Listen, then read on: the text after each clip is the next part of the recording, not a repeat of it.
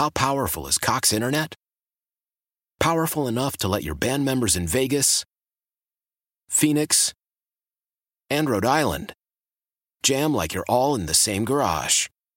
Get Cox Internet powered by fiber with America's fastest download speeds. It's internet built for tomorrow, today. Cox, always building better. Cox Internet is connected to the premises via coaxial connection. Speeds vary and are not guaranteed. Cox terms and other restrictions may apply. Analysis by Ookla Speed Test Intelligence Data. Fixed median download speeds. US Q3 2023.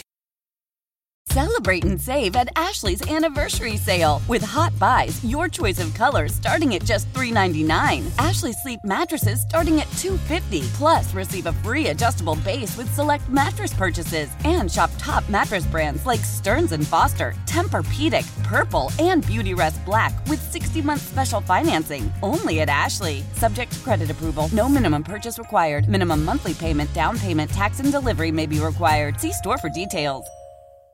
So with all in the background, all of that in the background, we welcome on, as we do every single Monday at 6 p.m., Daryl Ryder, Browns beat reporter. What's up, buddy? How you guys doing? Oh, we're doing all right. Hear anything interesting out in Berea? Few things. And by the way, Daryl's reports are powered by Scheiben Jewelers, Cleveland's premier jewelry store. So you were at the press conference. We heard you ask a couple of really great questions. I'll ask you, what stood out most about what Andrew Berry and Kevin Stefanski had to say today?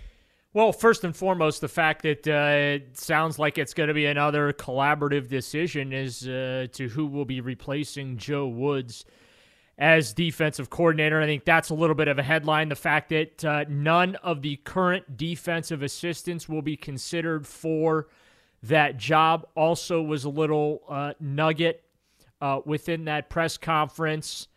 I would say like those are the two most important newsy things. Very confident that they're going to have the requisite flexibility that's going to be required from an asset management perspective this offseason, whether it's draft picks or cap space, to be able to fill in the gaps and repair this roster so that next season they will actually be able to meet expectations, because Lord knows they missed them by a mile this past season.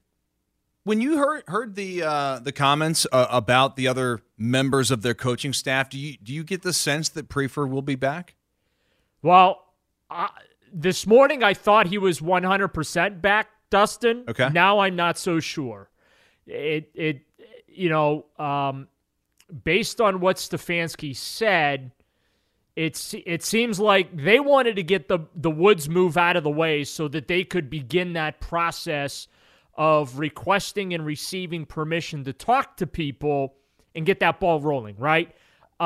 Because there's going to be a lot of competition around the league for defensive coordinators. Special teams coordinators, yeah, but if they need to replace him, that's, I don't think, going to be nearly as difficult as the defensive coordinator, at least to get the guy you want. You know what I'm saying? Right. So no disrespect to the special teams coordinator position, but defensive coordinator in this instance really does take precedence. Stefanski also revealing the decision was made last night to fire Joe Woods, and then, of course, the news came out or before the sun came up this morning that, in fact, the Browns had parted ways with Woods.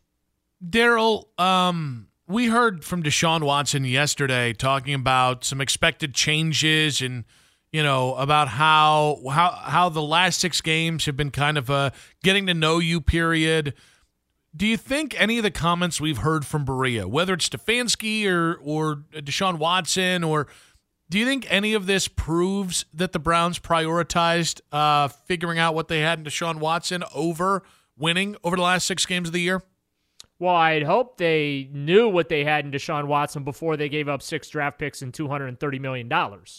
I mean, I would as well, but the problem is we've had a few people on this station suggest that maybe they need to change their usage of Deshaun Watson, which is not great after 6 games. Well, here's the thing. I do think, Nick, in fairness to the conversation, right, I do think that there's going to be a transition. This was partially out of necessity, partially because of the talent that they had.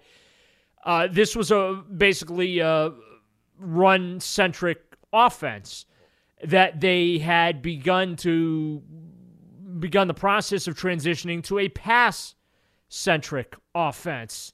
And I think that transition is going to continue. I thought Nick Chubb made an interesting comment today, and it is relevant. He was asked about that. He said, why can't we do both?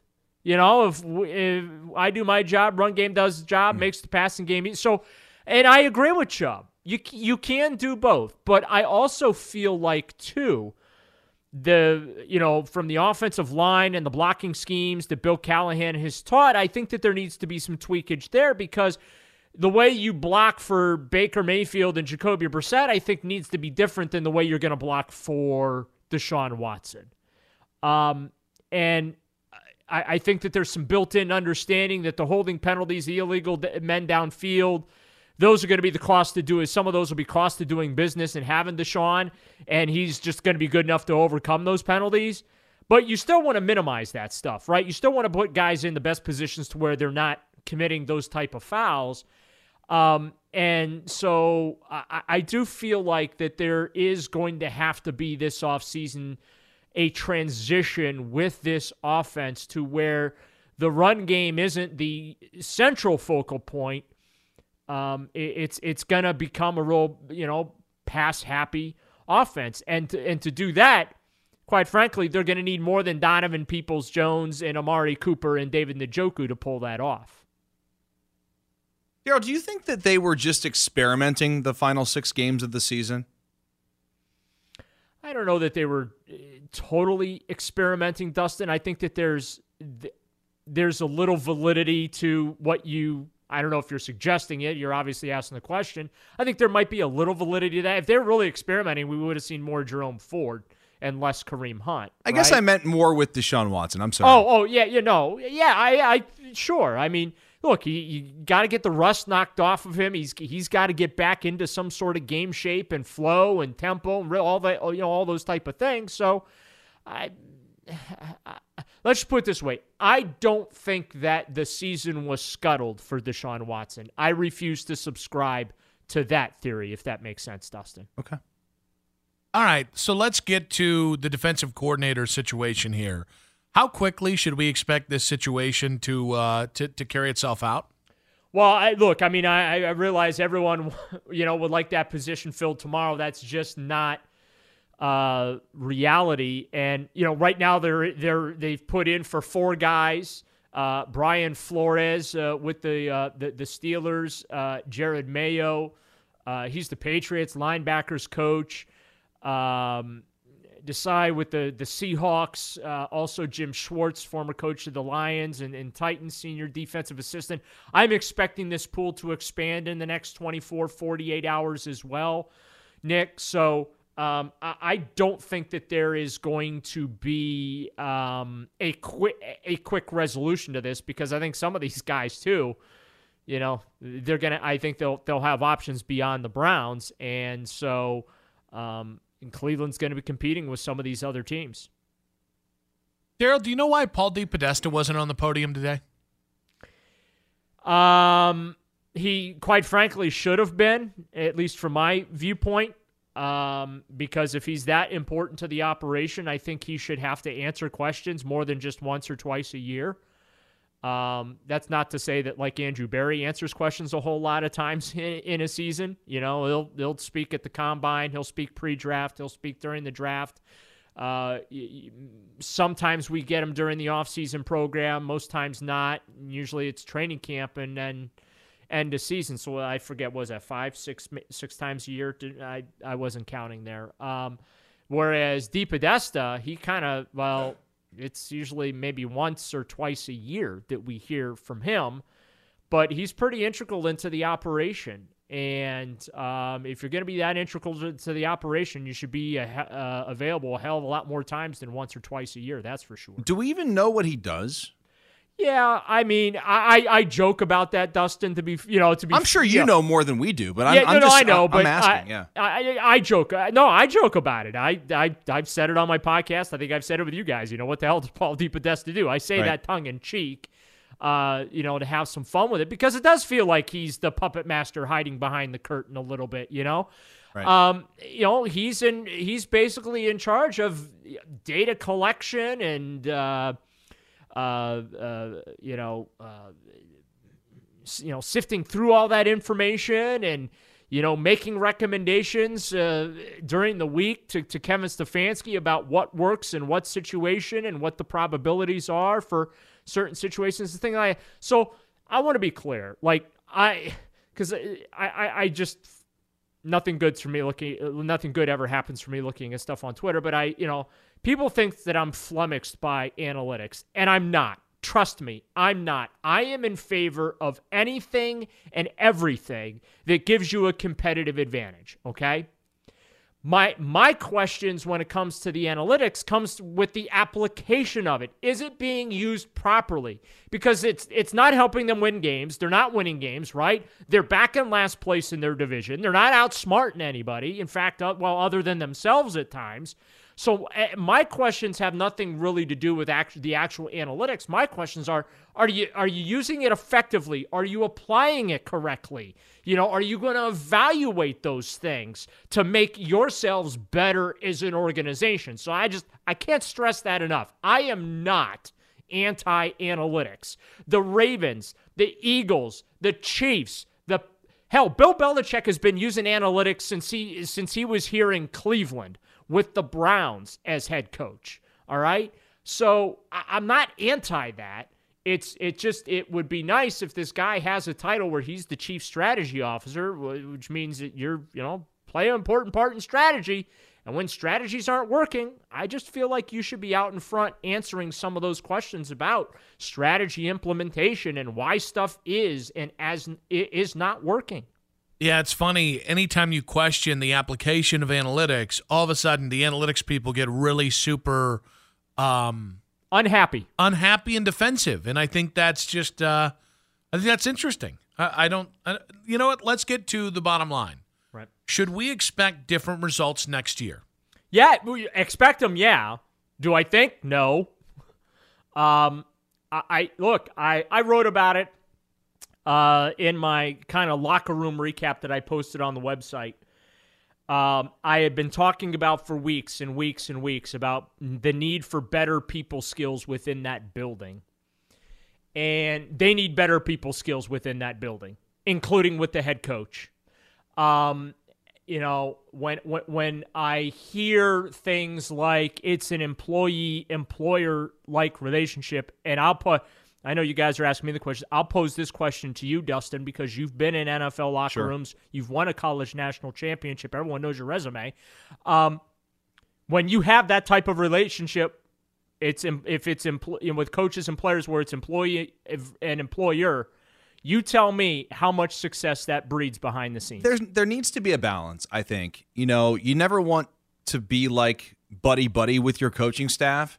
Right. But there has to be some sort of a balance between that professionalism, whereas, yeah, you are coworkers, right? You get that, but you're also not like best friends. So it's not like we hear players coach thrown around all the time. And I think that sometimes we don't really know exactly what that not we, but like some people don't know what that means. Like I always reference the fact that when I was in Minnesota in 2005, like Mike Tice was the ultimate players coach, which meant it wasn't great because he wanted to be one of the guys. Like you still have to have a little bit of a reverence for who you're playing for. I'll say this. So the reason I asked you that question, Dustin, I was teeing this up. When I hear guys talking about that they wish they had a better relationship with Joe Woods, or they wish they had a better relationship with Kevin Stefanski, those raise red flags and have the red lights blinking from my perspective, right? I mean, we heard Kevin Stefanski say in the press conference today, and I thought it was a great comment. Hey, even when my door's closed, my door's open to my players. Right. And I respect it. I take Kevin at his word, but I question that, right? Because when I hear stuff like that, where it's just there's this, it's a very sterile employee-employer relationship, and don't feel like there's much of a personal connection with the coaches and stuff like that. I just think that's where you build those intangibles, and like And you look at a team like Kansas, they're running ring around the rosy in the middle of games, right? And I know it got touched, but you see what I'm like, and winning breeds fun and confidence and things like that. And they always say winning is, breeds the best cultures in that. But I've been searching all season for something missing, and I think I finally found what that was. And I hope that's why I asked Kevin Stefanski the question I did today about being a leader and connecting with the players and things like that, because I think that's something where he needs to do some self-introspection and really try and grow that next year. He did some things last year with the team bonding and whatnot, but I think that's something he needs to maybe look into as far as how he can form better bonds within the locker room and with his coaching staff within the locker room, because once you do that, I also think it helps with the things that were problematic, right? Attention to detail, discipline. Yeah, okay. It really soothed some of those things that really popped up, and as it turns out, those little things that became really, really big things now that we look at things in the rearview mirror. Daryl, that was a quality end of the season wrap up on a Monday here on Black Monday. Thank you. I'm sensing sarcasm in your voice. No, it was a great interview. Yeah, it was a great interview. It was. Yeah. I don't know. Sound a little patronizing to me there, Nick. I don't know. No, you're so great. Nick would never patronize. No, I certainly wouldn't build my own career and broadcasting style off patronizing people. He never would do that. Daryl, great stuff, buddy. Appreciate you. You bet, guys. Talk to you soon. See you, bud. Why? If you have T-Mobile 5G home internet, you might be hearing this Why? a lot. Why? Every time your internet slows down during the busiest hours. Why? Because your network gives priority to cell phone users. Why? Good question. Why not switch to Cox Internet with 2 times faster download speeds than T-Mobile 5G home internet during peak hours? Okay. Stop the whys and visit cox.com/5G home for details. T-Mobile prioritizes certain T-Mobile phone users over home internet users during times of congestion. Celebrate and save at Ashley's Anniversary Sale. With Hot Buys, your choice of colors starting at just $3.99. Ashley Sleep mattresses starting at $2.50. Plus, receive a free adjustable base with select mattress purchases. And shop top mattress brands like Stearns & Foster, Tempur-Pedic, Purple, and Beautyrest Black with 60-month special financing. Only at Ashley. Subject to credit approval. No minimum purchase required. Minimum monthly payment, down payment, tax, and delivery may be required. See store for details. We all agree that reducing carbon emissions is a good thing. And once again, Toyota is leading the way. We hear a lot about fully electric vehicles, and Toyota has them, with more coming in. But we also know a BEV is not for everyone, whether it's because of cost, range, or concern about finding a charging station when you need it. Plus, the raw materials used to manufacture batteries are limited.